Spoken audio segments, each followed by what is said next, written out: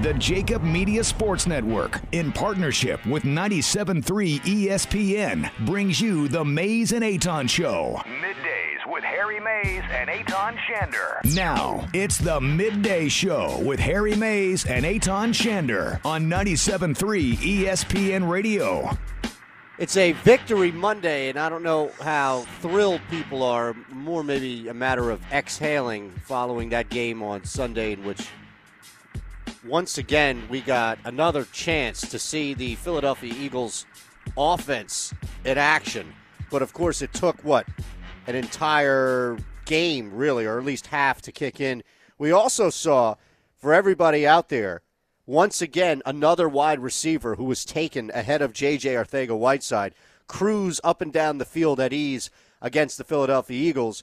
But then again, we end the game where we did last week, which was Carson Wentz saving the day. So it didn't even matter at that point how bad things got once again, because clearly this thing was in the hands of Carson Wentz, and he did it. Carson came back once again for 2 weeks in a row against slop teams, against the bottom of the barrel, against an offense that I think was rated 31 or maybe 32 coming into that game. But you know what? They did it again, and at the very least, even if you're upset today out there that they didn't blow away the Redskins, it's hard to be really disappointed with this football team. I understand that people wanted to see more, but I don't know how people can be truly disappointed today, the fact that you're still alive. I thought that was a wildly entertaining football game yesterday. I took the approach of just watching it as just Joe fan. I didn't take any notes.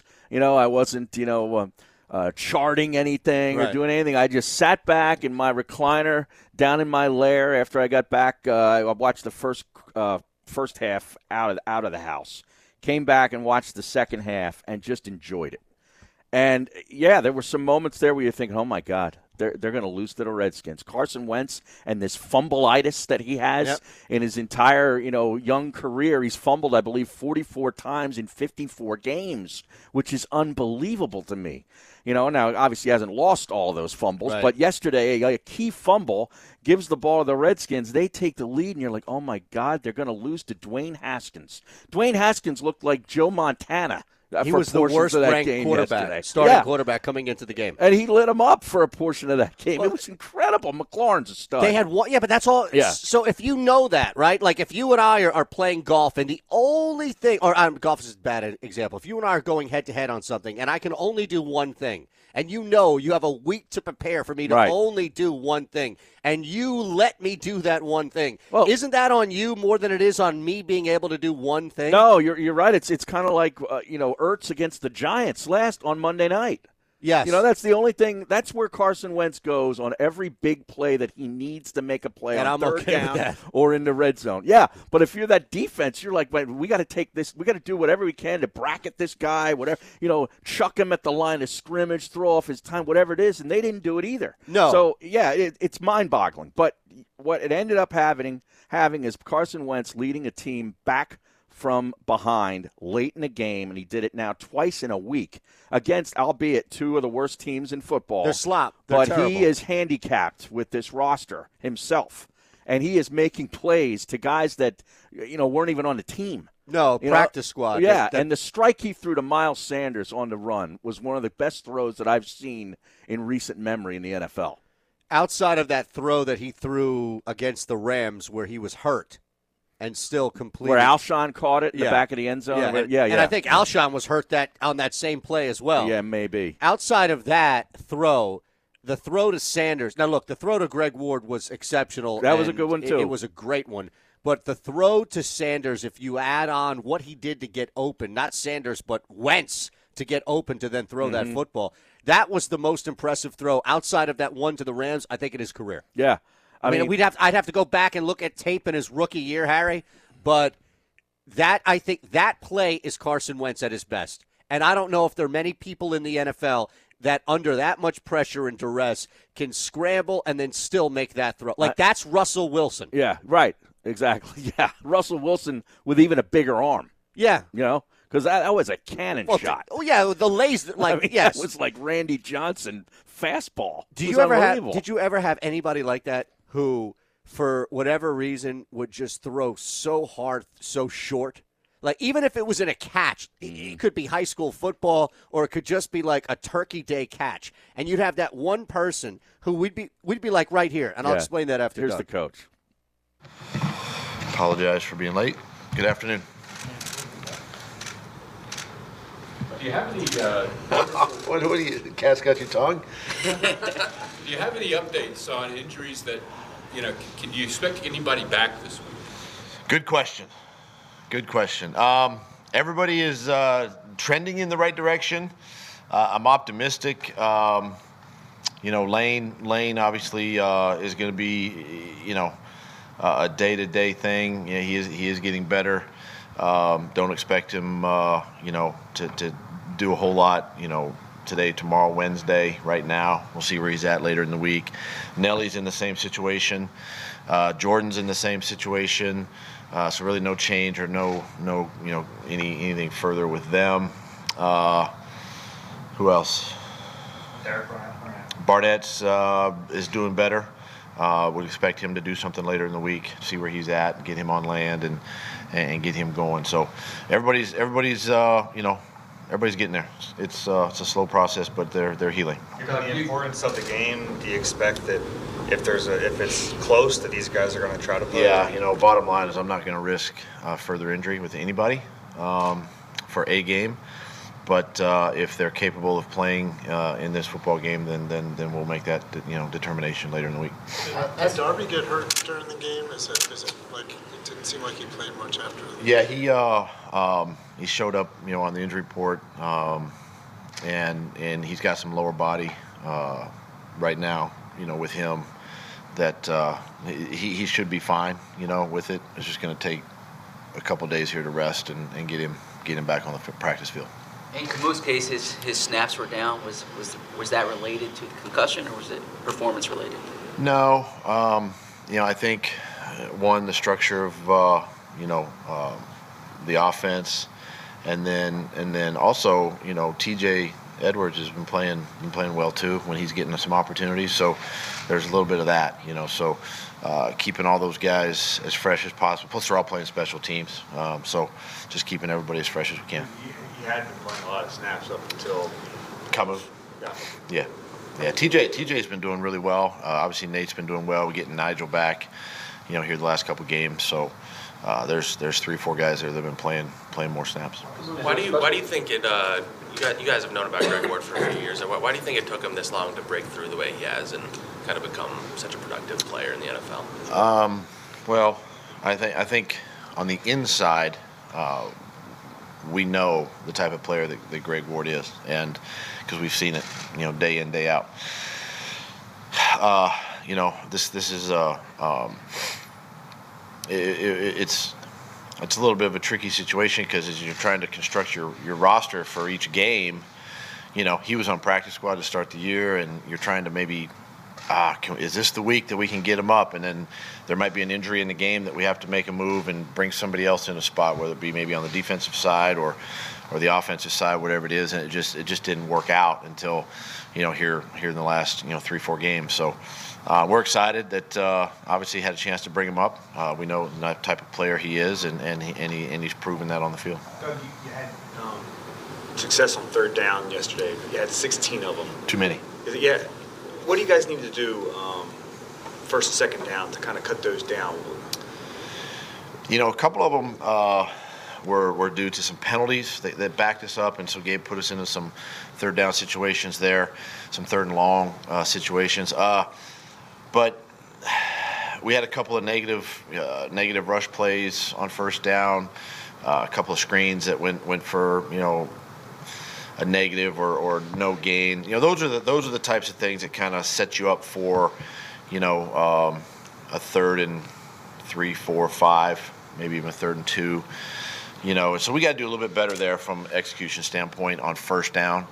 Try to stay ahead of the chains that way, but it's not a major thing that we were focused on. We did overcome some of those penalties in the game yesterday, and thought that our really our third down rushing yesterday was probably the best we've had all season too. As a play caller, It's come down to the last 2 drives for you guys, really, in the last 2 weeks. I know you guys probably wish you would have been able to put it away earlier, but what can be said for the way that you guys have won the last 2 weeks, knowing what's coming this Sunday with the Cowboys division on the line? I just think it just shows that, each week you got to play for 60 minutes, and the game you play the game within the game, and there's going to be highs and lows, and then obviously for us as an offense, it's great to see the fact that they put it on their back and they go down and have a chance to win the game, and then credit the defense. We fumble the ball. The offense fumbles the ball, and we only hold them to 3 points at that point too. So you don't ever hope that it gets to that point, during the game, but I think the guys understand that, hey, it does take 60 minutes, and quite frankly, when we got the ball back at the end of the game there, I think everybody knew that we were going to go down and score and win the football game at that point. So it's a credit to the guys. They stay in the moment. Nothing's too big for them. They overcome a lot of adversity. A lot of it's self-inflicted, obviously. And they overcome it and have given themselves a chance to win and have done that in the last 2 weeks. Wentz has come up with 2 of his best performances, certainly 2 of his most clutch performances over the last 2 weeks without several of his primary targets. What does that say about his development? What does that say to you where he is? He's doing some really nice things for us, and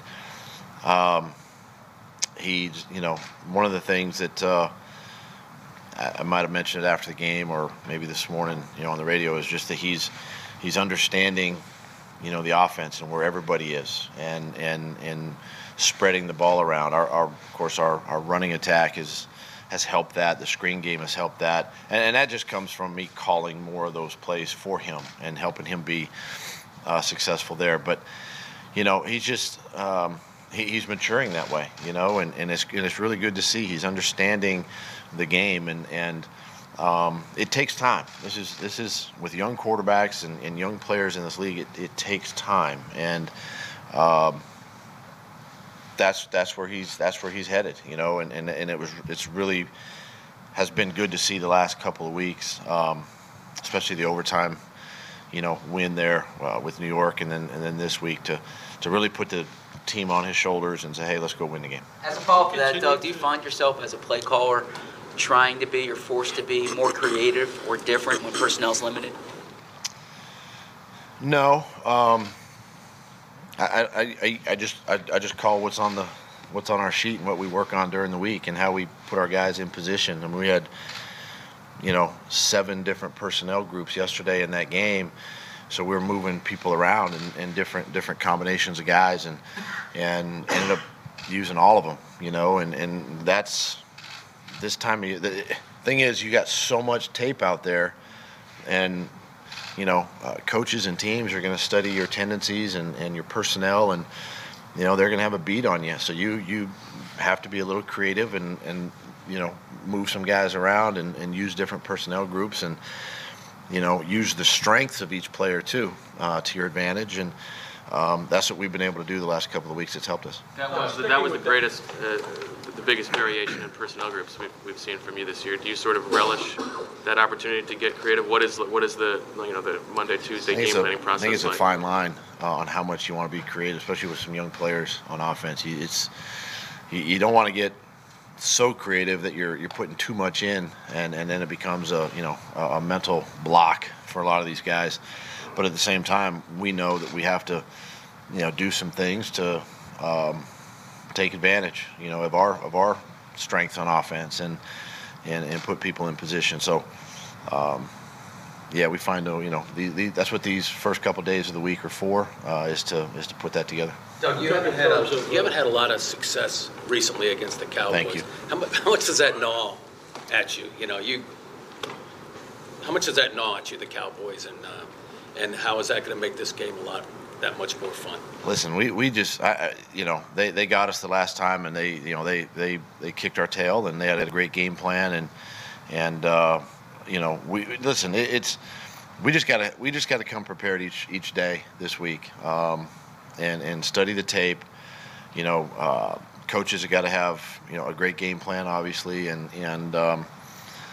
they've got our players have got to understand the game plan, how we're trying to either attack or defend the Cowboys, and then go play. And we're here at week 16, and again, like I said, there's a lot of tape out there. Another division opponent. There's probably a little more obviously on the line this week than most weeks, but it's where we are right now, and we've dug this hole, but we're slowly climbing out of it, and we're excited for the opportunity. The personnel packages, getting back to that, I mean, there was just it seemed like there was more of a limited scope yesterday. There wasn't a lot of targets for some of the other guys, including some guys that caught passes last week. Can you continue to win that way, or do you think you have to kind of expand that and get more guys involved? Well, the easy answer would be to expand that.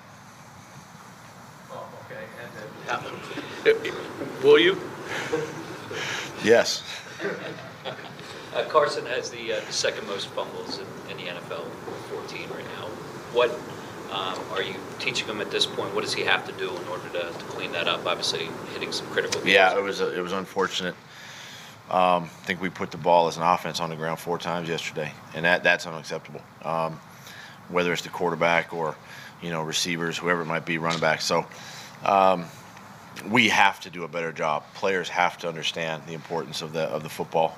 It's obviously the most prized possession during a game. We got to protect it, and he understands that. And we're going to continue to talk and listen. You hate to beat the dead horse, but sometimes you have to, and keep pounding the point home, and we're just fortunate we were able to overcome putting the ball on the ground as many times as we did. We had a snap on the ground yesterday, and Boston put it on the ground one time. I mean, Carson there the one time. So we were just fortunate to overcome that. When you watch the coach's film of a play like Carson made on the throw to Miles Sanders in the back of the end zone, how do you watch that and evaluate it as you're watching it? Well, I saw it live, and I had a great view right down the sideline from where I was standing, and it was one of the most impressive throws I've seen. Honestly, in my career, either as a player or a coach. I mean, it was just an impressive throw. Impressive, probably more so the catch, obviously, where Miles was, and there were, I believe, 3 Redskins and an Eagle all lined up in a straight line, basically between Carson and Miles, and just a tremendous play by both of those guys, by Carson to extend the play. Just unbelievable, unbelievable play in that game, and one that we needed. How much does it help, with all the adversity you guys have gone through the last couple games, especially having to win at the end, like, young guys like, Boston and Greg and, guys who hadn't played, to be on the field and go through all that heading into a game like against Dallas? One of the things, they might be young by age or experience in this league, but they don't consider themselves young, and that's a positive. That's they consider themselves as veterans, and they've been in a lot of games here, and a lot of big games here down the stretch, and nothing seems too big, for these guys right now. And you've seen Miles and his progression throughout the course of the season, and how he's getting better, and how Boston is getting better, and Greg has just made his impact here in the last couple of weeks. So, like I said, they might be young, but they don't feel young. They don't want to consider themselves as young. They're veteran players, and that's a credit to them. And nothing's too big for them right now. Doug, is there a developing relationship or a developed relationship between Carson and Miles that maybe we don't get to see until game day, that you see in practice? And what does that mean, if that's so? What does that mean for the future of this franchise when you have a young running back and a young quarterback who can kind of grow together? And you've seen that, what that means in the past for other. No, I mean, it's encouraging. Obviously not only for the remainder of this season, for I think the future and the near future. but that's what you got to have. You got to have, to be successful, and the teams that are successful in this league and can sustain that success. I think quarterbacks, running backs, and receivers, and in our case, tight ends, having that nucleus of guys around the quarterback, you can sustain that success, I believe. And I saw it in Green Bay, when we had, back-to-back NFC championship games and 2 Super Bowls back-to-back. And, you just look at the history of the league, and it seems like those core guys are together a lot. And we just hope that, as we grow with Carson and Miles, that we just continue to add pieces to that. Did you see this potential in I mean, you saw the potential, you saw the talent, obviously, but this is it's a, I don't want to say it's a surprise, but it's just encouraging to see the success that Miles has had, because really when you go back a few weeks when Jordan was in there, you didn't see Miles, right, as much, or making some of the plays that he's making now. And now that he's kind of been the guy, you're seeing more and more of him. And his versatility, both running and catching the football, has made an impact and really helped us win these last couple of games. Thanks, Doug. Okay, thanks, guys. There's Doug Peterson.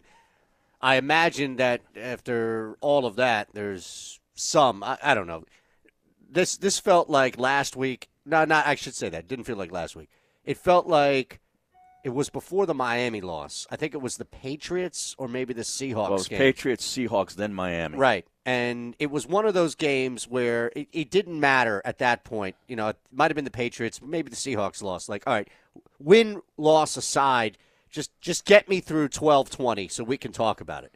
And I kind of felt like that today, not for anything wrong or bad or negative with what Doug said or what the Eagles did, but we knew for the last 2 weeks this game mattered.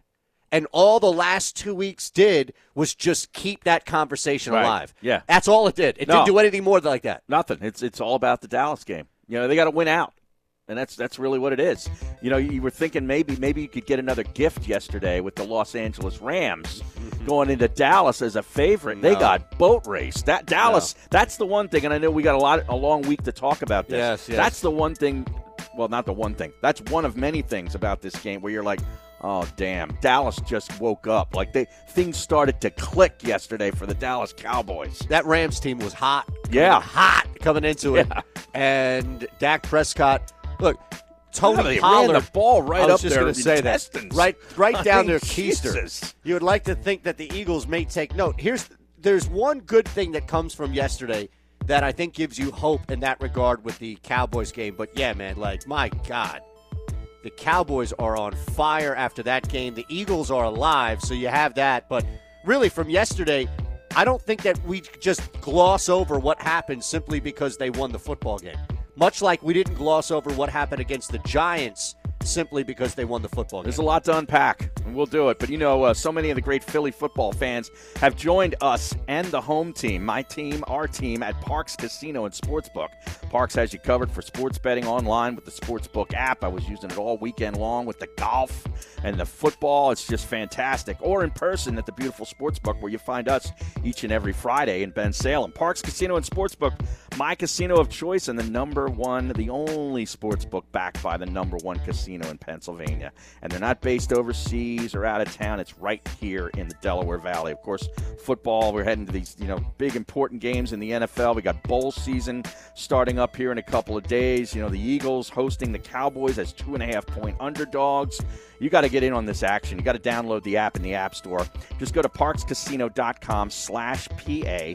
Use our promo code SWEEP, and you'll get up to a $500 risk-free bet. That's parxcasino.com/PA. Promo code SWEEP. Must be 21 and in PA. Gambling problem? Call 1-800-GAMBLER.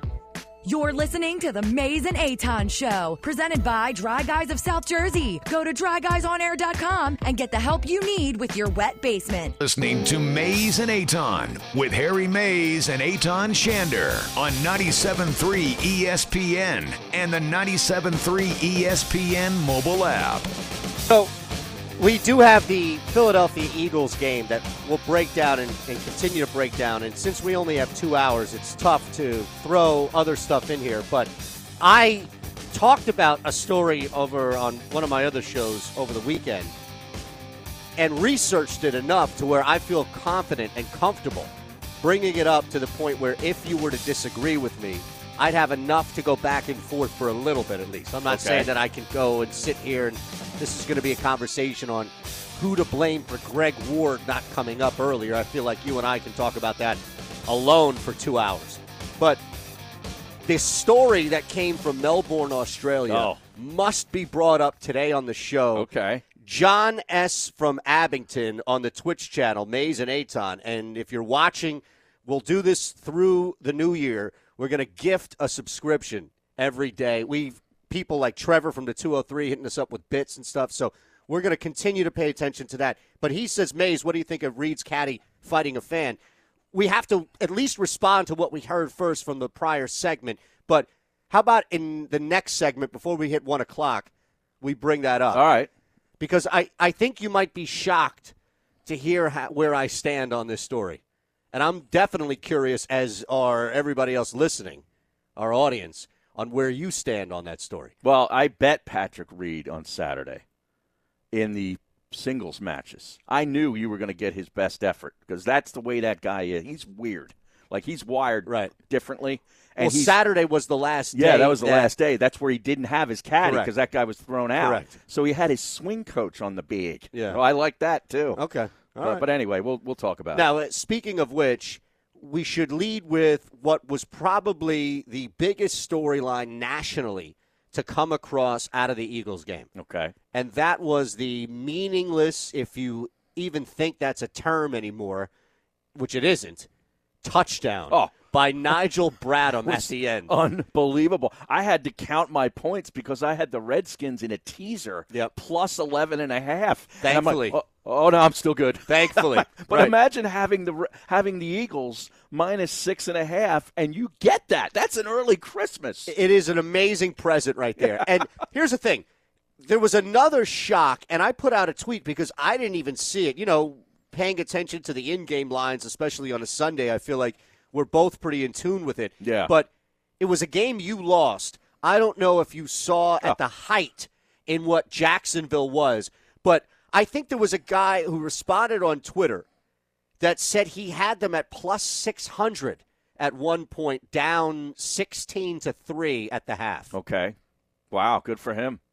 Now that, I think, was okay. The Raiders got screwed. I got screwed again 2 weeks in a row by the officials. Yeah, look. Because that slide was inbounds. That's a first down. That clock runs to the 2-minute warning, and you basically run the game out. I stand corrected. At True Phil's fan, E29F got it when it was 16-3 at plus 900. Well, good for you. I'm glad it worked out for you. I like when people win. Me that too. Listen to our show. Me too. But I'll tell you, on my side of it, I got screwed again. John Gruden, he owes a lot of people an apology. You wanted me to apologize to John Gruden. He and that team has fallen off the face. Well, how about Derek Carr got booed off the field after he tried to slap hands with people over in the black hole? They were like, get out of here. They're like, go to Vegas. Go to Vegas. So what was more of a shock? I bring that up because what was more of a shock? Was it the Eagles covering that with the Nigel Bradham TD, or was it the Jags who were down at plus 900 at one point coming back? No, I think it's got to be the Nigel Bradham. I mean, the final play of the game, they finally get pressure on Haskins. He fumbles the ball. They didn't sack him at all yesterday. This guy I think was sacked 25 times coming into that game, and he's only had a couple of appearances and 5 starts. I mean, he had 25 sacks and 88 completed passes coming into the game yesterday. They didn't get him once. No. But at the end of the game, it's just everything's going crazy. He fumbles the ball, and Bradham to pick up the ball and run it in. That was unbelievable. I think I couldn't believe it happened. If you had got gotten to him, to your point, if they had gotten to him or put any pressure on him earlier in the game, it's almost like, all right, it's only a matter of time, guys, come on. He looked good yesterday. But it was such a difference from what we saw from Haskins all game, that final play. It was almost like, oh, really? Like, it was a head-scratcher that he would fumble and lose the ball, and the Eagles, to your point, who had no success pressuring him, would be able to score on that. I thought that was going to happen 2 or 3 times yesterday. Easily. We were going to get a couple strip sacks and all this stuff. It didn't happen until the very last play, and it helped the Eagles cover. So unbelievable. 2 things that I think you kind of have to deal with right now. Before you even get to Dallas, forget Dallas. Monday is really, I think, about this game. And, yes, we know Dallas is looming out there. But here's the thing. Carson Wentz represents everything that's positive with the Eagles right now. It's not just Wentz and his ability to lead the team. We saw 2 straight times. It doesn't matter who you're playing. You now feel confident that if Carson Wentz has the ball in his hands in the final drive, you need a field goal or touchdown, you're good. Like, you feel good again about that offense. On the flip side, the defense wasn't down many guys, Harry. No, I know. Derek Barnett, I think, was the only guy down. He's missing a lot of games. Okay, that's a good point to raise. Yeah. But here's the thing. That looked like the defense they wanted to go into the regular season with. I know. Well, Avonte Maddox takes a bad angle and misses the tackle on McLaurin, which turns into a huge play for a touchdown. That's number one. But the other thing is not being able to get to Haskins, because he's not a guy who's a great runner. You know what I mean? He's not super athletic in the pocket. You know what I'm saying? He's sort of like Jameis Winston to me. Does he remind you a little bit of that, where he's not a great runner with the ball, to evade pressure kind of thing? He kind of runs himself into pressure a lot of times. Times his awareness isn't that great. Pressure. Yeah. So I'm thinking they're going to sack him 4 or 5 times Sunday. Yeah, he'll probably fumble a couple times. He'll throw a couple picks. None of that happened. Well, he had the one fumble at the end. That was it, though. Yeah. And, in fact, he looked really comfortable. And He it wasn't did. just to McLaurin. Look, Steve Sims. Yeah, how about this Sims guy from Kansas? Unbelievable. From that football factory of Kansas. I had no idea. Yeah. Again, that's the biggest concern. Yeah. And unfortunately, we've seen this now a couple of weeks, 2 of the last 3 weeks. If you really want to look at it, it's 2 of the last 3 weeks as far as a game is concerned, and that first half of the Giants, where you've got for the most part, a healthy defensive unit out there giving up plays, big plays, mind you. And look, I hate to say it because, again, I don't want to break any rule here, but Darius Slayton, good young receiver. Terry McLaurin, good young receiver. Amari Cooper, seasoned veteran. Yeah, exactly. Look, Gallup Michael is Gallup. decent. I was just going to say that. decent. Yeah, Michael. Look, you do not want to have a situation where Randall Cobb now looks like days of old, like he's stomping down the field With of Green Bay. Bay. Yes. Yeah. Like, you don't want that situation, but they'll throw. That's the biggest issue that I balance right now is how do I feel about the last 3 weeks, factoring in that Miami game as well, where the defense has not done much to give you confidence. Yet, on the flip side, Harry, the offense has done everything despite not having their top guys. Yeah, and that's it doesn't make sense. You got to feel good about the quarterback right now. Great about the really got quarterback. to feel good about him. But you're right about this defense. Like, you're thinking like, this is the game where they're going to have to do something. They're going to have to get a turnover or 2. The special teams is going to have to, pin Dallas deep into their own end a few times, or get a nice, punt return, kick return that doesn't get called back. Give yourself some short fields. Like this is going to have to be a total collective effort to beat Dallas right now, coming off their best performance of the year. I agree. You know what I mean? Like the defense hasn't turned people over enough this year. They haven't gotten enough sacks this year. They're going to have to get both of those on Sunday. Yeah, and that's an ask, isn't it? Yeah, it is. I think agree. that's probably too much of an ask right now.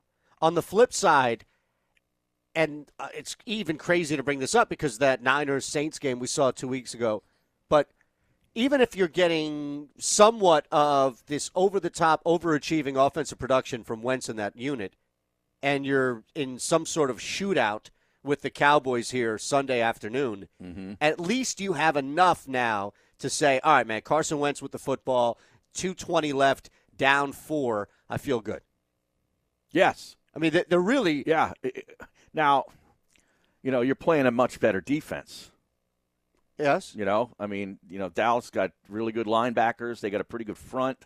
They got better corners than the Giants. I know Dunbar is a really good corner, and but he was banged up over the weekend. They matched up Greg Ward on who? I can't even think of his name, from Carolina, the loudmouth. Oh, Josh Norman. Josh Norman, yeah. who I know he's not Norman totally came healthy, in, right? But yeah, they got him matched up for the winning play. Yep.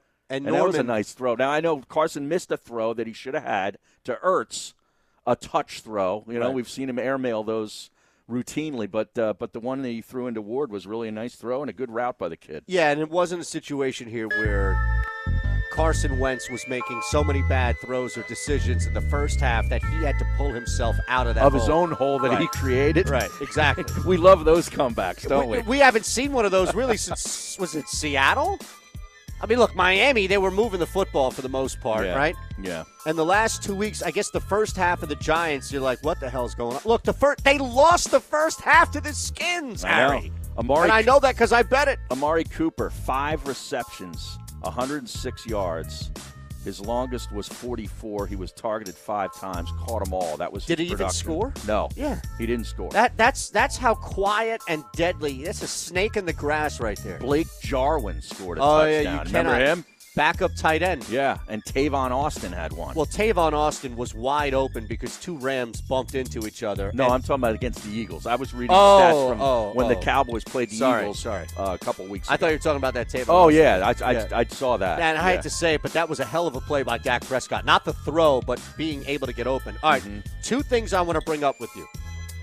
The Patrick Reed audio, we have that, where we stand on that. And also, the Army football coach should be fired. Monken should be fired on the spot. He should not have been allowed out of that stadium. I told you, Navy. I tried to talk to you guys. I took Navy. I hit Navy. Did? I'm fine. But I'm saying it was a total lack of sportsmanship, and Navy turned around and shoved it up Army's ass. Wow. Back after this. All right, let's listen to this Patrick Reed audio. Well, I should.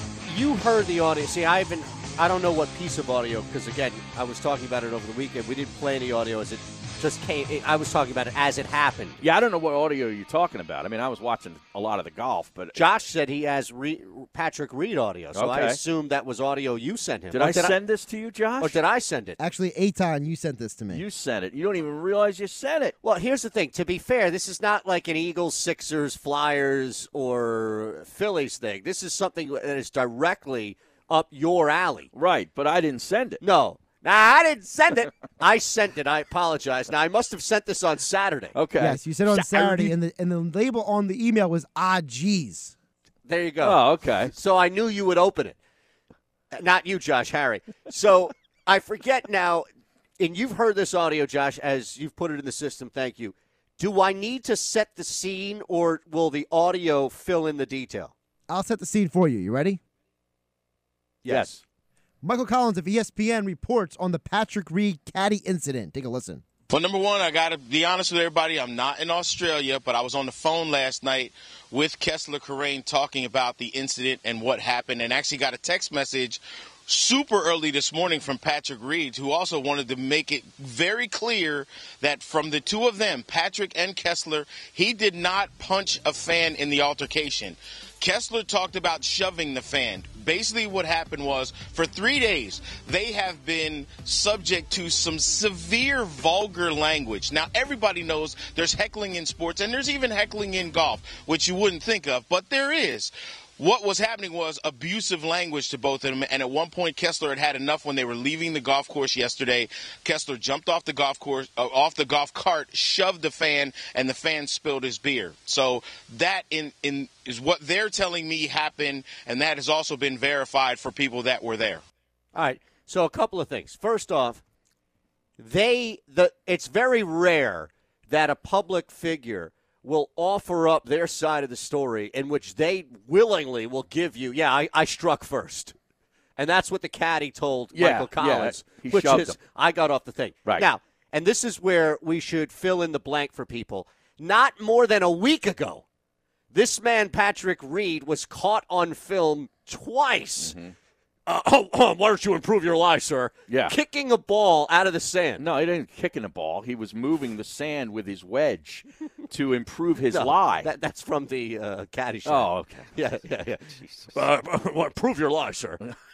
So, yes, but he denied it. Yeah. And then the video comes out, and he looks like the Patriots. See, now, it was a waste area, too. You can ground your club in a waste area. You can't in a bunker. But still, you can't improve your lie by moving sand like he was doing. Twice. And he knew what he was doing. Absolutely. Now, you can speak on this. This is not somebody that struggles to make the cut. This is a man who won the Masters in 2018. Right. This is akin to now opening up this big can of worms about the Patriots. Well, why would you be cheating against the Bengals? Well, why would you be doing this in the Bahamas when you're a Masters winner? Well, this guy, it goes back to even college. There were allegations of him cheating in college, allegations of him stealing stuff out of teammates' lockers and stuff. He got thrown out of the University of Georgia, thrown off the team, so he goes to Augusta State and then led them to the national championship, I think. I mean, he's a really good player, but there's something wrong with this guy.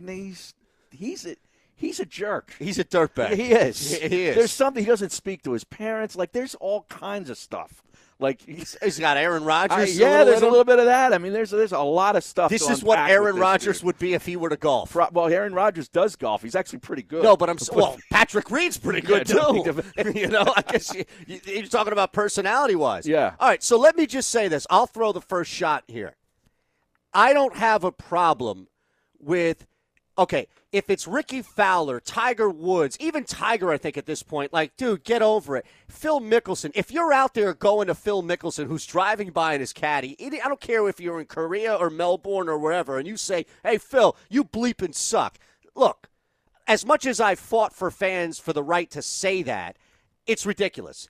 But in this particular case, what was Patrick Reed thinking would happen when he goes out there on the course? He wouldn't get heckled? He had to know it was going to be rough.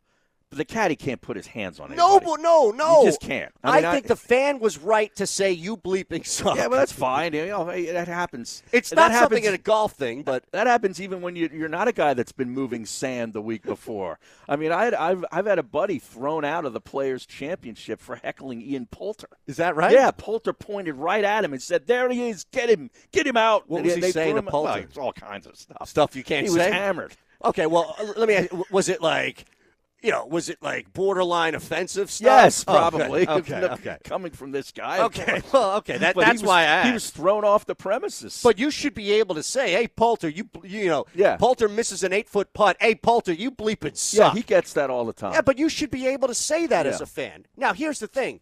The proximity, these guys clearly lost their minds, both Reed and the caddy. Well, they were on a cart going through the crowd to try to go back, because the round was over. He had just lost. Yes. Now, I'll say this. If you don't know Patrick Reed's history and you have no idea who Patrick Reed is, the initial reaction to this story is, wow, I want that caddy caddying for me everywhere I go. It's his brother-in-law, too. Right. Tiger Woods' caddy back in the day. Stevie Williams was a very physically imposing dude and would play bouncer. He had to play bouncer many times. Not fluff. No. Stevie Williams. This is the guy from the New Zealander, I believe is what he was. Bald-head guy? Big, strong guy. No, he had hair. Okay. But he would walk up and take cameras from people. And I don't think he ever shoved anybody or punched anybody. No. But the threat was there. Like, if you messed with Tiger too much, you're going to have to deal with Stevie. I always remember Tiger bitching and complaining, which I imagine is a pain in the ass, about this snapping of the cameras. The cameras, yeah. Because it was camera phones and so forth. Dude, you got to be, again, I imagine that would mess your backswing. It could, yeah, absolutely. All right, so are we both on the same page here that Reed kind of deserved the you bleeping Well, you suck? knew it was going to happen. The caddy can't put his hands on anybody. Was this happening to other golfers as well? Was this like a widespread thing? No, or was it just it was mostly on Reed. And Webb Simpson caught some of the collateral damage because he was in his group 3 times. Biggest takeaway from the Eagles game next. Mays and Aton, the Sports Bash with Mike Gill. 97.3 ESPN. WENJ, WENJ HD, Millville, Atlantic City.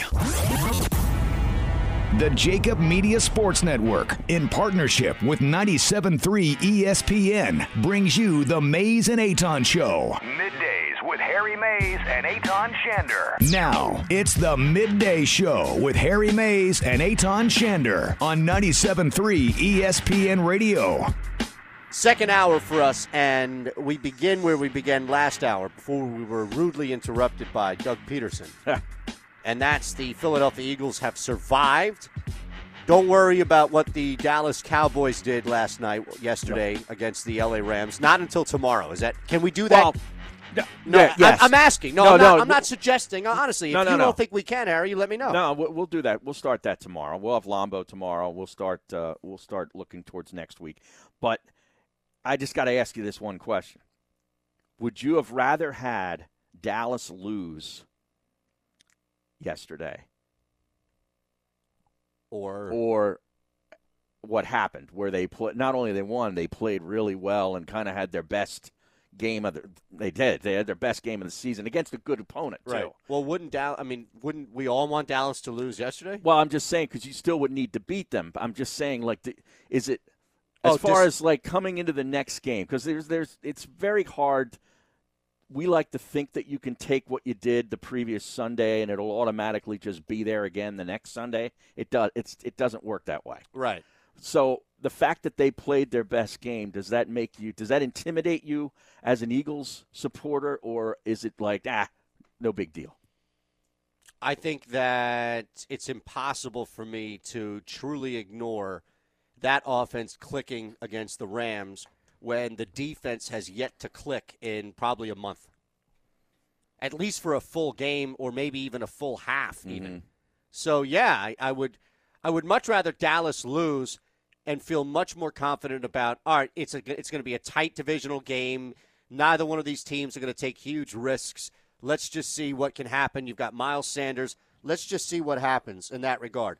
But now, how can you not be concerned, at the very least, I am, with the defense here in Philadelphia up against that offense? Well, especially with they allowed Haskins to move the football. With ease. Yeah, for portions of that game, they looked really competent on offense. And I can't attribute that to just, them all of a sudden figuring it out. That is, Schwartz and the defense allowing it. Right, with a week to prepare. That did not make much sense at all when you knew they had one real big weapon. And look, Adrian Peterson is going to run hard until they cart him off the field again. But he might die on the field, seriously, that guy. He's like Iverson, where it's like, dude, when is this guy going to retire? Because somebody needs to tell him, hey, man, you can play at a high level still, we get that. Or like some radio hosts. Yeah. they're just never going to go away. Oh, I see what you're saying. Yes, I don't know. Keep signing extensions after extensions. Not going to change that. But I don't know. It's an interesting game because you've got the biggest storyline of them all is Carson and what comes underneath that. And look, it's not just Carson Wentz. Greg Ward is playing like every snap is his last snap. I'll tell you, he had 50-some-odd snaps yesterday. To think that guy was buried on the practice squad because we had to play Mac Hollins. It pisses me off. I heard somebody this morning. I Mac Hollins and Aguilar are giving you nothing. I know, and it's ridiculous. And I saw somebody on Twitter want to blame the position coach, Carson Walsh. Oh, the wide receivers coach? Yeah, saying, he's another Carson. Yeah. Now, first off, look, you've never played Mario Kart, so I don't expect you to get this reference. But the Philadelphia Eagles should fire that guy simply because his name is too close to Carson Wentz's. You think so? It's like a Wario scenario here. You had Mario and Luigi, and then you had this Wario, which is like Mario with it upside down. So it became like the villain or the alter ego, if you will, the bad version of Mario, right? I don't know. I don't like the fact that those names are too close. Can't they just call him Coach W or something? Nah, you got the same initials, C-Dub, CW, all that's out the window now. You've removed – you don't think that it's bogging down Carson Wentz's judgment every time he goes back to throw the football that he knows there's a guy on the team that shares a similar name to him? I don't think so. I put out a tweet today. All right. So I wanted – I thought we could do this. It's probably something we should do on off the air as far as like Twitch in the break, as you know, if you're watching Mays and Aton live in each and every break. But I put a tweet that out. It was just a joke, right? Mm-hmm. But I quoted this to make people believe that somebody actually said it. Right. I did see it, and I actually thought somebody said it on radio. A lot of people did. That's what I thought. Quote, Carson Walsh's name is way too close to Carson Wentz, and it's hurting this team. I saw that. Yeah. I saw that. I chose to sort of let that one go, and I figured you would eventually tell me what the story was. Yeah. I didn't know if you were driving back from Fox or something or listening to the radio and somebody. Chris Russo said it. Some caller said it or something. I don't know. It does. So what I was going to do, and it's funny you bring that up, what I was going to do is actually put a poll beneath that and say host/personality, meaning it could be somebody on TV. Right. Or the other option was caller, and see what got more. Now, who would get more votes in the sports landscape of Philadelphia? Who would get more votes? The option of host/personality or caller? There's one host that I could actually hear it coming out of his mouth. In the morning. Yes. Yeah. I could actually hear it. In fact, when you tweeted it, that's what I thought you were listening to. A lot of people did. Okay? A lot of people did. I should do that every day. Just try to and identify. It's hurting this team. I could just hear it. He's got to go. Ow, ow. I could hear it. I love it. But I would say probably more percentage would be on the caller. On the caller. Yeah. All right. Yeah. What was the most impressive thing for you? If just take away Carson Wentz, all right, and not catches or plays made by people, but just Carson himself. Because now for 2 straight weeks, we're locked in. We know Carson is locked in, and he's going to be in a great position to win a football game at the end of every game, no matter, even if it's Dallas. But outside of that, forget the negative here. What was the most impressive thing for you coming away from that game yesterday, minus Carson Wentz's performance? I just still go back to just the overall contribution from Boston Scott, Greg Ward, that you've seen over the past 2 weeks, and I included yesterday. That's just, because I'm thinking that, maybe they're going to take a step back after a week, defensive coordinators looking at them in film. These guys were on a practice squad for a reason. There's got to be shortcomings to their game. We're going to figure out what they are and play, and they're not going to hurt us. Those guys made plays. Like he's targeting Ward. Routinely. Like with confidence. Yes. Right. Arcega-Whiteside got 2 targets, and one was a drop, right? And he just has no confidence in him, and I don't blame him. No. But Ward, right. he is more. I mean, he threw the game winner to him. Yeah, you're right. That wasn't Ertz. No, Ward was a hell of an option on fantasy yesterday. Oh, yeah, I It bet. cost $3,000 in, the DK or whatever you're playing. It's not better than Brashad Perriman would have been, though. How about that move? I think Perriman, you're right. I don't think. Well, I think Perriman was a little bit higher of a cost. Well, only probably. because Evans was out. Evans was out. But think about this. Nobody knew Chris Godwin was going to get hurt in that game. He had a hamstring injury. I'll tell you, Jameis Winston. I know what to make of this know kid, he throws it to the other team, but, man, that guy's going to throw 3 or 4 touchdowns every week. How old is he? 26? He might be a little older. Think about this. If you had – really? He's 25. Oh, he is 25? Well, he'll be 26 in January. Okay. All right. So here's the thing. If you need a quarterback Mm-hmm. and you're not going to get Joe Burrow, right? Right.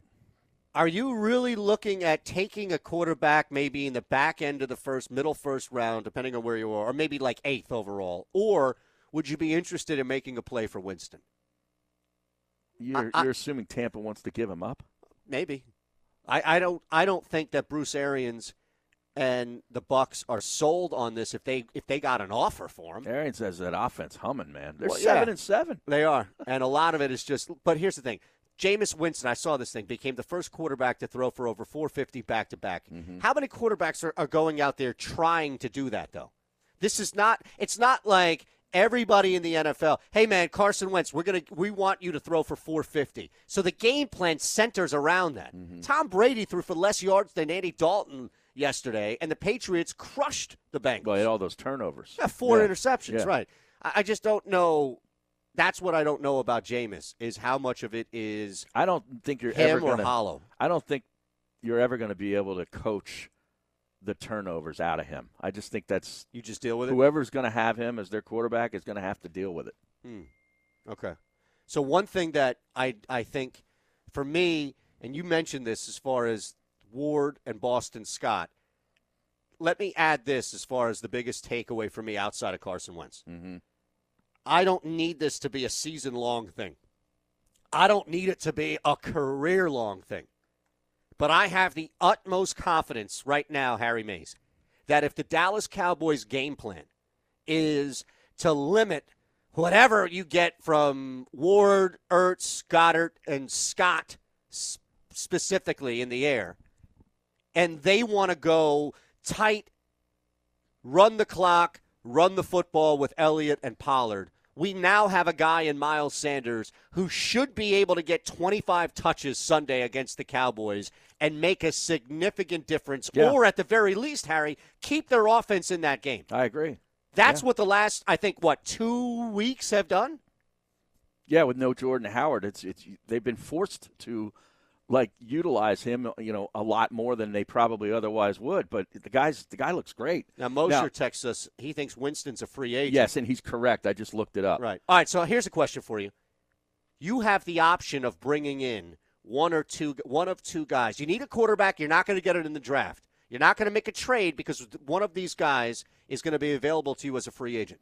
Ryan Tannehill, Jameis Winston. Jeez.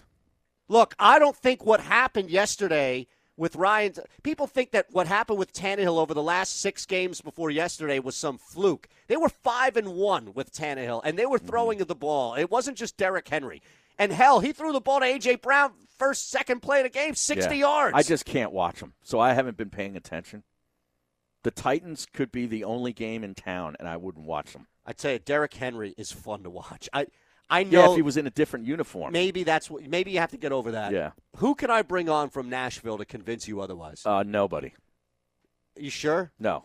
I mean, I've got some pretty convincing personalities down there we can go to. Well, I got one too.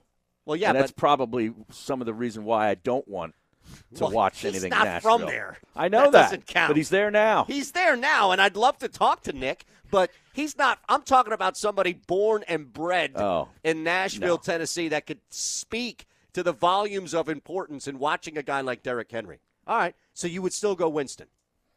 I would go for door number 3. Derrick Henry?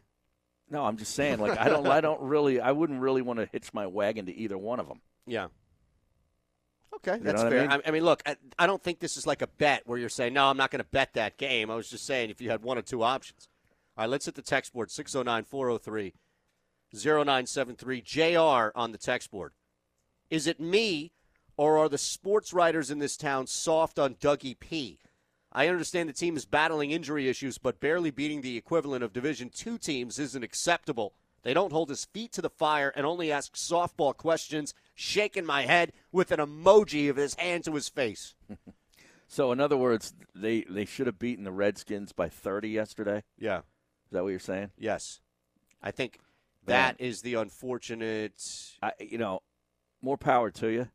But with the way this team has looked all year long and the way this team has had to deal with significant injuries, I don't anticipate them beating anybody by significant numbers. No, look, at this point, man, just like, just stay win in the game. Yeah. Just win the damn thing. Look, this might be what Seattle was trending towards before they got really Lockett the last couple of years and Metcalf last year. Before they had, remember, there was that little lull, right? When Baldwin retired? Yeah, there was that lull between when Lynch was out and where they are now with an immense amount of firepower with Carson and the 2 wide receivers they have, and before the tight end got hurt as well. I feel like we're at that point.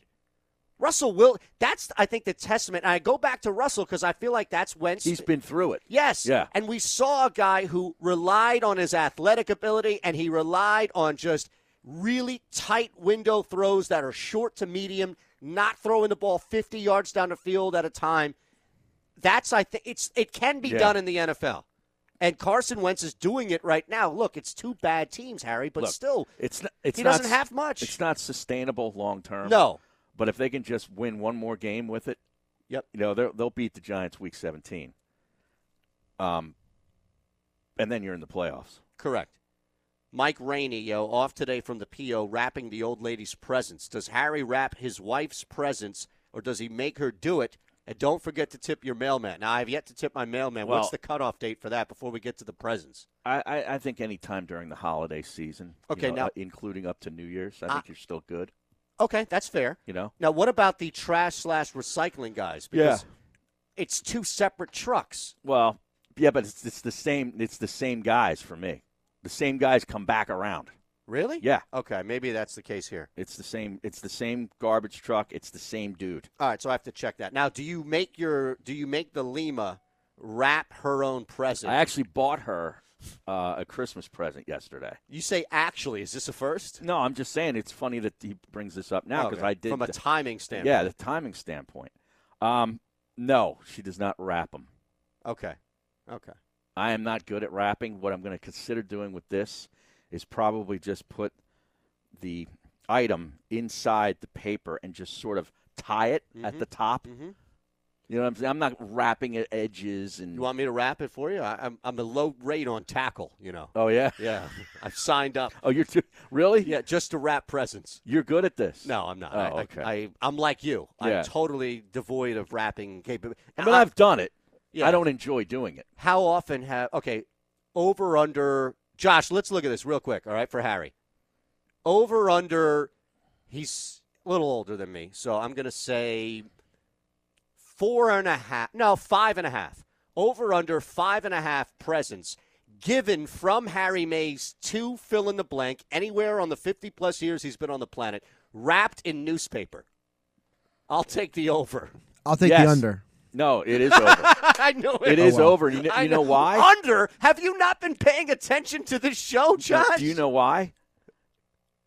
Because my one of my cool aunts, when I was a kid, used to always bring the gifts wrapped in newspaper, the comics. The comics. It was always the comics, like the Sunday comic section. So I grew up thinking that was cool to do. Oh, man. You know what I mean? So I've done it. Okay. I don't do it anymore, but now, I've done it. Is wrapping a gift in the comics something you can get away with, or is it still socially unacceptable that you're handing something wrapped in newspaper? Well, who's deeming this socially unacceptable? Look, it's people on Twitter? No, Because I really care about them. No, look, people were judging gifts wrapped in newspaper far before the advancement and really invention Judge away. of Twitter. I'll do it. All right. Just saying. Maybe I will do it. Maybe I'll bring that back. John S. from Abington. Tip the mailman. I didn't even know that was such a thing on the Twitch Oh, channel, yeah. Mays and Aton. Learn something new every day on this show. Well, I got to tip the mailman, especially because I have one of those, mailboxes that has like 20 mailboxes in it. Yep. Where the guy opens up the door from behind it and stuffs all the mail in. And I only go and empty it like once a week. Is that right? So this poor guy is like trying to wedge in, all this junk mail on a daily basis, especially this time of year. Oh, my goodness. And I only empty it out once a week because I just don't really – very rarely do we get anything of note in the mail. A couple of bills here and there that we don't do online. Right. And, other stuff is like it's all junk mail or trying to get you to buy something. That's right? it. That's the difference. So I'm not urgently going to get the mail on a daily basis. But this poor guy's got to, by Friday, this thing's packed up, and he's got to wedge this stuff in there. So I got to, I give him a tip. I give him a nice tip. Yeah, okay, that makes sense. Yeah, and now I know, and I'll be tipping my mail person as well because I believe that she comes by every day, and she's the majority of the And if you have a cleaning mail lady deliverer. or a cleaning person, you should give them a little extra something. Yeah, I think that's standard, I'm going right? to start doing that in January. I'm trying to think if there's anybody else that I should be tipping that delivers or does a service for me now that I'm a homeowner, but I don't know. So coming up in 10 minutes, there's this audio. John Clark had it. And I know we're laboring John. It seems to be a very difficult thing. He's so busy. Oh, dude. We should just go to John on wherever we are and we want John to be on the show. We should just be like, dude, we're on noon to 2. Tell us where you'll be. I'll bring the damn thing. Right, we can right. jack in, even if it's at his office. Well, we could do it at his house. Yeah, that's fine, too. Yeah. We do it here. But here's the thing. Like, he got sick last week. He got sick on the flight home from Miami. Oh. Okay? Well, And we talked about that. He got and all bronchitis. the stuff. Yeah, all the stuff. And then, he also has tennis. He plays tennis in the afternoon some days during our show. Dude, he's got to be a pain in the ass to get off the court. I think he's pretty good. I would imagine. Yeah. First off, he's athletic. Yeah. Second off, he's 6'6", 6'4", something like that. He's got a long reach. I used to play tennis before, really like middle school, and the tall dudes who were athletic would just be able to command so much power. Tough to beat. All right. Carson Wentz might have inadvertently, and I don't think that he has any ill will or negative intent in his body here, but maybe, I don't know. Carson Wentz might have inadvertently thrown one, maybe two people under the bus. And I'll read it as far as D Mako 215 says on the Twitch channel, Mays and Eitan. Wentz seems to be playing a lot better now that, quote, sources aren't on the field. Huh.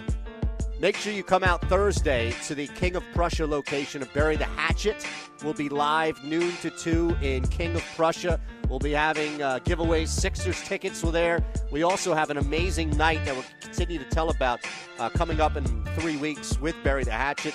It's going to be a major tournament. We've got a ton of prizes and tell you all about that as we get closer to it. But really from Thursday's standpoint, come out, hang with us, use our promo code Harry50. And again, if you show up from noon to 2, use our promo code Harry50. Showing up from noon to 2, you can throw for those 2 hours for free. That's how crazy it is right now with us. Bury the Hatchet. We'll teach you how to throw 2 axes at the same time. Mays and Eitan. We'll hit the text board here from Carson Wentz next. You're listening to Mays and Eitan with Harry Mays and Eitan Shander on 97.3 ESPN and the 97.3 ESPN mobile app. Before we get to this Carson Wentz audio from John Clark yesterday, Fister Ball on the Mays and Eitan channel, Mays and Eitan. Twitch. Yes, on Twitch. Raises an interesting point here, and I don't know, I'm sure someone like Mike Rainey is going to be like, whoa. Post office goes first in the hierarchy of things, but what about the UPS/FedEx driver? I just got stuff dropped off. We thought it was a bomb that dropped up here. It was really just UPS. See, you should be having the UPS/Amazon box driver over for Thanksgiving and Christmas dinner. I mean, you should have they should have me over. Well, they're a part of your family. I mean, that's what I'm saying. They're here at your house more than I am. I put a turkey on at least 3 Amazon drivers in the greater Willow Grove area. I've put at least 3 turkeys on their table based on all the crap that I've gotten here. Yeah. I mean, what was that? No, I'm just saying, you got boxes literally coming here on a daily basis. Well, this time it wasn't me. This time it was the other person who lives in this house. Oh, the old lady? Yeah. Yeah. Yeah. You think I'm getting a plastic car? It was kitty coop. That's what was delivered. Well, I didn't That's know what sounded was. like a bomb dropping above us. Oh, okay. Was the UPS person. But I'm saying there's so somebody. Do you tip those people as well? I think you should because they're. Well, forget me. What would you do? What well, would Harry do? I don't have boxes coming to the house. You never get an envelope or a FedEx, something like that? There, the wife might get 3 or 4 boxes. Okay, that's not much. And that's not a lot. All right, that's not enough to. Yeah, and if there's a tip, it's going to come out of her end. Okay, that's fair. Like it would be for me. You know what I'm saying? That's fair. So the individual covers this. All right, we're going to hit the text board, 609-403-0973. People ask on Twitch, and we give responses. That's what it's there for, especially in the breaks here. But before we do that, let's listen to Carson Wentz talk with John Clark. Post-game? This is post-game. Yeah. And it's really about the difference of what he's seeing both in the huddle and on the field. Tell me what you're seeing in their eyes. Were they eager? Were they wide-eyed? What do you see? Yeah, the eager is what I see. The eagerness and the belief and the confidence. And for us, the last couple of weeks, just the trust. Me trusting them trusting me that we're going to get this done.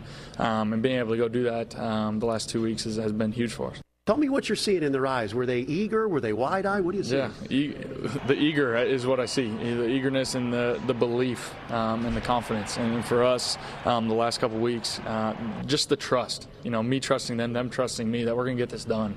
And being able to go do that the last 2 weeks has been huge for us. Tell me what you're seeing in their eyes. What is going on here? Is there any reason why we heard that twice, almost 3 times? Is that on a loop? Well, just so you know, in case you missed it, I see, right? Jesus. Why am I? What does It's that, pretty- what it's does pretty that say telling. to you? It's pretty telling That's what it pretty says. telling to me. That Yeah. that means that's telling me that Nelson Aguilar ain't eager. Nope. Nelson Aguilar has no trust, nor do I have any trust in him. Exactly. And Alshon Jeffrey, you're a POS. Yep. I tell you, the level of exhale Yeah. with Carson Wentz now on the field with guys, and it's not hurting them at the very least. I don't know how much you're going to build around Greg Ward and Boston Scott. No, but no. if you have these guys as cheap options on a team that has better skill set guys like, hey, Miles Sanders right now is a better running back than Boston Scott, but you can still use Boston Scott in the game plan. Can be used Absolutely. as a third running back. Yeah, Just like you absolutely. can bring in a guy to replace an Aguilar or even Alshon and still get value out of Greg Ward. Right, as a third or fourth wide Absolutely, receiver, whatever, man. or in the return game, whatever it is. But Boy. the fact that there is hunger, the fact that there is trust. Pretty crazy. Trust is a big word. Seriously. On both ends. Now, I bring this up not to say that it's the similar situation as far as the Eagles are going to go out and win a Super Bowl, but remember, there was this same type of feel and same type of shift for 2 straight years, one in which they won the Super Bowl. Because the quarterback changed. But also this element of trust in the locker room. Remember, Harry, we're not a year away from guys on defense building a shrine to Nick Foles. Remember Oh, Chris yeah, that's Long? right. They built a shrine to Nick Foles. Shrine. You can't tell me, as 2 straight years of it working opposite Carson Wentz, that now it's not going to benefit working favor of Carson. I think our buddy Loke bought that shrine. I think he actually donated money to a charity to get the shrine from Chris Long. Not the Schwein. No. The shrine. He was on display on Sunday. Full doing a display? Show. No, at Toll Man Joe's. Josh, you got to tell us, how did that go? I heard it was a big turnout. Were you there?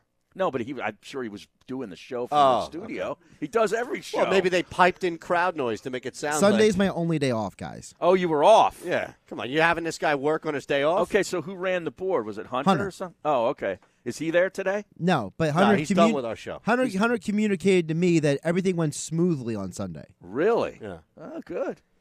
And I heard some of the broadcasts, and it sounded clean. Because Bruno did the show in transit to FedEx Field. I'm not sure who was more impressed, honestly. People like me knowing how hard it is to do that and make it sound good, or Bruno himself, who said multiple times, I can't believe we're doing this. Look, man, I have to be honest. Doing a show in a car is like, that's not difficult. No, not difficult to do. It's difficult from a technical. How did they do it on a technical standpoint? They probably had an air card. Yeah, look, Oh, okay. Michael Smirkanis used to do this every year. I don't know if he still does, but he would broadcast his show live on September 11th, going out to Swanksville. Oh, okay. And where Flight 93 hit. And he would do this. So there was this live. Now, again, this is I worked with Michael 12 years ago. So nowhere near this level of technology. I think they had a POTS line, and they were dialing in off a phone line. Wow. Now, this one was done off Wi-Fi, is what you're saying? Well, technically it's called MiFi because it's a You create a mobile- hotspot. Right. It's a cell phone based server instead of a wireless internet server. Right. Okay. Wow. There you Impressive. Now you know way more information than you ever wanted to know. Here you go. Fisterball reminding us, don't forget your teachers, your kids' teachers. I don't have kids. Well, you should be donating then to one of your neighbor's kids' And we teachers. never gave our teachers money when I was a kid. No, you give them gift cards. That's what you do. Fiance gets tons of gift cards. Yeah? Coffee gift cards, movie gift cards, all this crap. It Smart just piles move. up. 609-403-0973. It's kind of bribery is what it is. Well, it's at the end of the year. It's not at the beginning of the year. Hey, why don't you give my kid an A? Here you go, some gift card. And when you're acting like it's the end of the year. Yeah. The year ends in June. Right. Well, this is halfway through the year. No, I'm not saying in this case it's not for a holiday. usually the gifts for, at least for my fiance and I think for her school, a lot of these gifts come at the end of the year. Oh, see, if they're going to gift, hey, they got to gift at the holiday, and that way you can buy yourself some grades in the second semester. All right. You know what I mean? Yes. Now I'm going to read you this text. I totally threw you for a loop. With No, what threw me for a loop, something is going on here. I don't know if more packages have arrived or if somebody is breaking into the studio. Did the dog do something? I think so. Here we go. 609-403-0973. The Cowboys are on fire? Come on, Eitan. They had a good game yesterday at home. That's their first win in the last 4 games. That's a bit extreme to say they're on fire. We'll see on Sunday. Go Birds. Who said on fire? I did. I said the offense right now comes into this game. Yeah, I just said that they clicked. No, I think the offense has been dormant, and that's how – look, they've been one of the best offenses all year, and they've been dormant, and they've still been able to play decent. But that was their first win over a team above 500. Okay. Wasn't it? Yeah, and I honestly think that's an overrated stat. The Eagles have lost to a couple of really bad teams this year. Good teams lose to bad teams. It happens.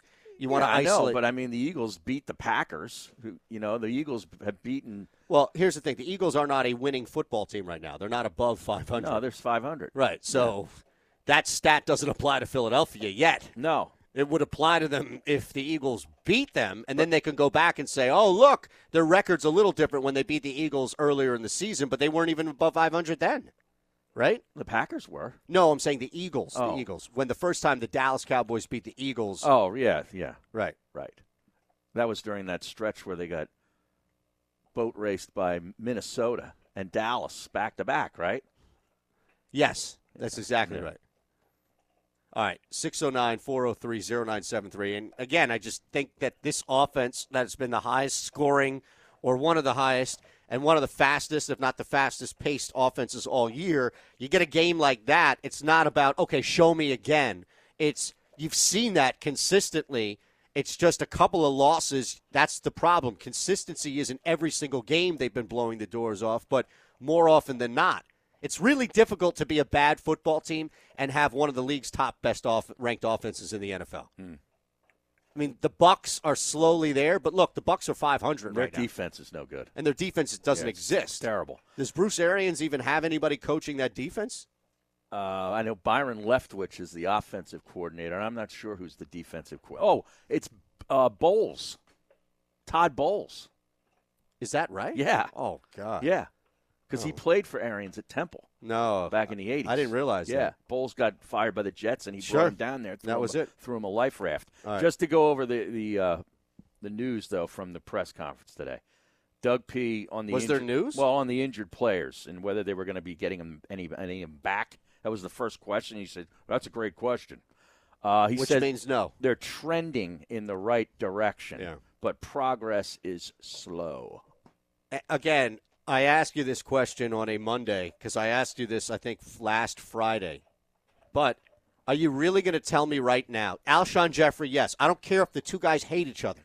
Kobe and Shaq hated each other. I don't care if Alshon Jeffrey and Carson Wentz hate each other. You make it work for at least 2 more weeks, if not this week. But my contention now, Harry Mays, is that the combination of what I just heard from Carson Wentz with the productivity I've seen on the field, with the lack of interest, intent to do well, and just play well from Aguilar, Nelson Aguilar returning to this team, even against Dallas, makes this team worse. Yeah, I don't know about worse, but I don't know that it makes them better. You know what I mean? It'd be nice if you could get Derek Barnett. Well, I don't know what's going on as far as how he's trending. I'd much rather have Lane Johnson than anybody that's available. Lane Johnson too. But I don't know what Nelson Aguilar does for this team anymore, except take away a look from Greg Ward or Boston Scott. I'd much rather them find ways to get Boston Scott more involved in the passing game, knowing that you have Miles Sanders that you can put in the backfield now for 25, 30 snaps at least as an ISO back and move Scott around. I'd much rather see that than try to force a guy who has no trust in the quarterback and is getting zero trust in return from Wentz. Yeah. I don't know how much he really wants to play anyway this year for this team. Yeah, I think he's already kind of mentally moved on. It's not a good sign, man. That's How difficult is this? Yes, D'Amico 215 agreed. IR Aguilar. How difficult is this, right?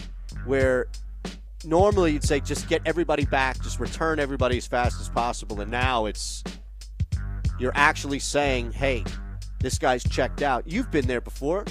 You've come in on a Monday knowing, man, my vacation starts on Thursday. Yeah. Let me just get to Thursday. And by the time you hit Wednesday, your are mind just is gone. checked You're out. gone. I was classic for that. You were known for that. Yeah. In the building. You were Is known. that right? Yeah, absolutely. Oh, good. I didn't know if you knew that. No, I didn't know that. People refer to you as Harry checked out on vacation a day from now, end quote, Mays. Speaking of vacation, Gil's back today, isn't he?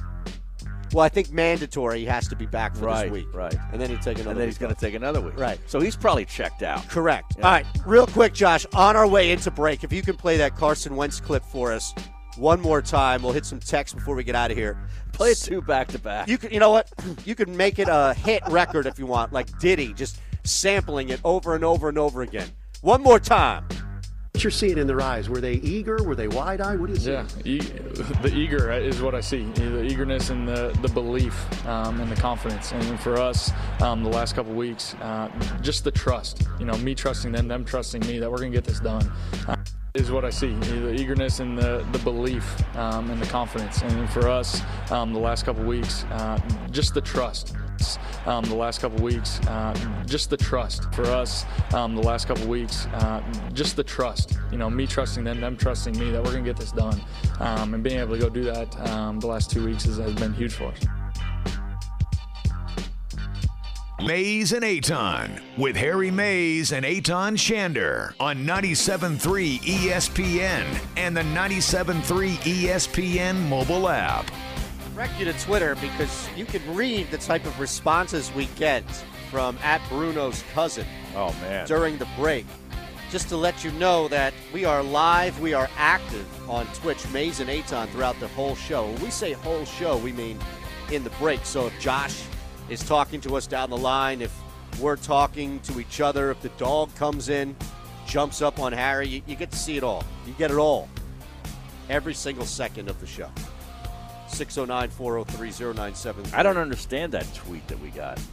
From Bruno's cousin? Yeah. Well, he's saying that we mentioned this game show in the break, Legends of the Hidden Temple, which apparently is getting rebooted. I don't remember it. I've never You've never heard of it. seen it. So instead, Bruno's cousin suggests that, yeah, you never saw Legends of the Hidden Temple, but you have seen a parody porn flick. Oh. That is parodied off of Crouching Tiger, Hidden Dragon. I never got into those parody flicks. It's too much of a distraction. Yeah, I mean, can we be honest? I don't- I don't want I to don't see need somebody. that. Yeah, I don't need that. I don't need. Like, think about this. Do you want to think? Like, can you imagine how much? Because a lot of the parodies are comic book movies, right? Spider-Man, Superman, they all get parodied in porn. Yeah. Can you imagine somebody like Josh, who is a comic book purist when it comes to these movies, and then the level of desecration, not only to the character, Harry, but involving it in porn on top of that? All right, stop. That's not true. Let's lay something straight. First of all, parody is totally different than desecrating a character. They're two different things. You sure? Have you ever seen Have you ever seen the Superman porn parody? No, but that's not my problem. My problem is when people pretend like something is quality and then it's not. Like, for example, all the people out there who loved the first two Fantastic Four movies in the early 2000s, they were not quality movies. They were barely based on the characters. People act like they were good just because they think Jessica Alba's hot. I have no idea what he's talking about. No, I didn't think you would. Yeah. As soon as he and mentioned, I'm glad about that. Well, I'm sure You're better off not seeing them. You are proud of your ignorance to the Marvel DC comic book Yes. world, like I wear my ignorance of Lizzo on my sleeve. I saw Lizzo on TV again today. Unbelievable. Yeah. She's following you here. She's a star. A Pop, big well, star. listen, pop rap sells, so I get it. Mm-hmm. I get it. 609-403-0973. Well, porn parodies sell too. Well, porn parodies are quality work. And to be fair, porn parody comes under the umbrella of porn, just like Lizzo's pop rap comes under the umbrella of pop rap. So I guess, in that regard, if you're pop rap, you're going to sell. Just put a C in front of the R and you're good. All right, let's get to what happened in the Cowboys game yesterday, because I was thoroughly confused. Like, it shouldn't be any confusion. Well, I didn't even bring this up because I thought it was. I never even heard of this. Where like Dak Prescott apparently said we want to kick. He did say defer. He did, but only like the third time, like when he was asked, because the official kept on saying, he was like trying to lead him to the proper term. I didn't know you had to say defer. Well, here's the thing. Dak, and I hate to take the guy's side, but kind of have to in this case, Dak describes deferring and then says defer. Right. So he describes what deferring is. Right. And the ref, like nobody ever, like we would have to research how often a team goes into a game and kicks the first half and then kicks the second half willingly. I think it's happened once, maybe in the 60s. I think somebody brought Is that it up. Right? Yeah. Oh, yeah. my God. I didn't know I this thought you were was going a to say, thing. like, over the last 5 years. No, I didn't know this was a thing. No, it wasn't a thing. What looked to be the situation, Harry, is the ref simply didn't hear it. I heard the audio replayed. Dak saying defer is pretty loud and clear in the clip. And what he does is it would be like you describing something and then saying the word to But follow. apparently if you don't say defer, you kick the ball to start the first half and the second half. That's a possibility. I didn't know that was possible. Well, remember, guys, the first thing he said was, we want to kick. Right, that's what he said first. And then he says, that direction. And then the official says, so, like, the official was confused. Right, and then he did not. Then the official was confused. He did not hear the word defer. So what confused the official was not Dak not leading with defer. It was trying to do two things. You only get to do one. You either determine who gets the ball or which direction or which you're going. goal you want to Correct. defend. Correct. Yeah. So that's what confused. But when he said kick, he was explaining a defer, except then he went and talked about the direction, and that's what threw everybody for a loop. And that's why New York got involved. Correct. Because it was an administrative review. The reality, though, is that this really was much ado about nothing. Well, they should have reviewed Derek Carr's slide. Oh, here we go again. Okay? Some bad beat. Costing me damn money. What the hell you do? It's like the same people who thought that Falcons-Niners game would go under. I saw Josh text us earlier that last second. Look, I got burned on the money line. I had Atlanta. I had Atlanta on one series, but I had a heavy favorite parlay in another bet where that was New Orleans. I had a great weekend if it weren't for the freaking Raiders. Okay. The golf. You shouldn't be betting college, on Oakland. The Navy. Like you shouldn't be betting on that under on a San Francisco-Atlanta game. Oh, real quick, you brought up Navy. Army.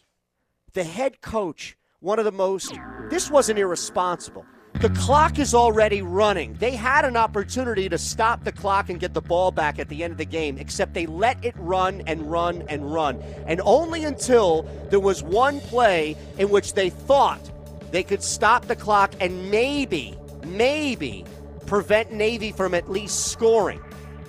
Army called an unnecessary timeout. Navy's like, what are you doing? We've been running the clock out here. You've been allowing us to run the clock out. So Navy turns around and they run a play. Instead of what would be just kneeling it, they ran a play and they scored because Army sucks. What an insult to Navy to call that timeout there at the end of the game, and to your kids as well that you're coaching, putting them in such an unsportsmanlike situation. Wow, the outrage. Army should be fired. Army's football should be disbanded. Go protect us. That's what we need you for, not to play football.